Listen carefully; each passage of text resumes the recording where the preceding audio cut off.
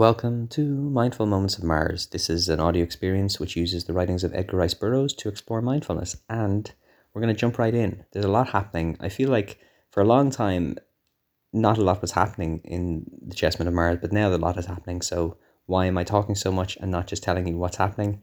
That's because I am making it up as I go along, and what I should do is take a breath, and maybe if you want, you can take a breath with me, but you don't have to.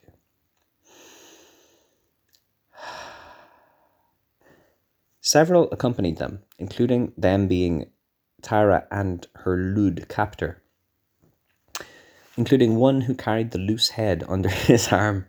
The head that was being carried conversed with the head upon the shoulders of the thing that carried it. Tara of Helium shivered. It was horrible. All that she had seen of these creatures, of these frightful creatures, was horrible. And to be a prisoner, wholly in their power, shadow of her first ancestor, what had she done to deserve so cruel a fate? At the wall enclosing the tower they paused, while one opened the gate, and then they passed within the enclosure, which, to the girl's horror, she found filled with headless bodies. The creature who carried the body... You know what? I know that Tara is quite disgusted by all this. I'm more comfortable knowing that these bodies are like occupied by heads from time to time, that they're like little cars. You know, they're cars for lobsters rather than grotesqueries, although I guess they can be both.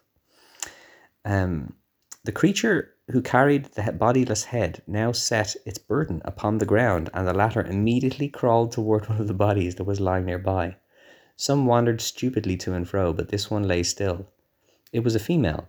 The head crawled to it and made its way to the shoulders, where it settled itself. At once the body sprang lightly erect.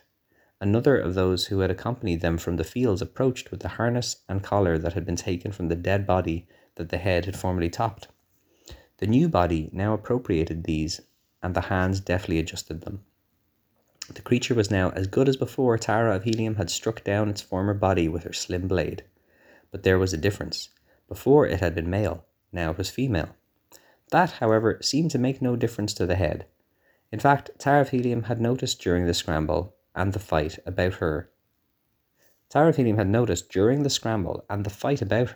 that sex differences seemed of little moment to her captors. Males and females had taken equal part in her pursuit. Both were identically harnessed and both carried swords, and she had seen as many females as males draw their weapons at the moment that a quarrel between the two factions seemed imminent. So the lobster people who drive bodies like cars, very equal in their selection of male and female bodies.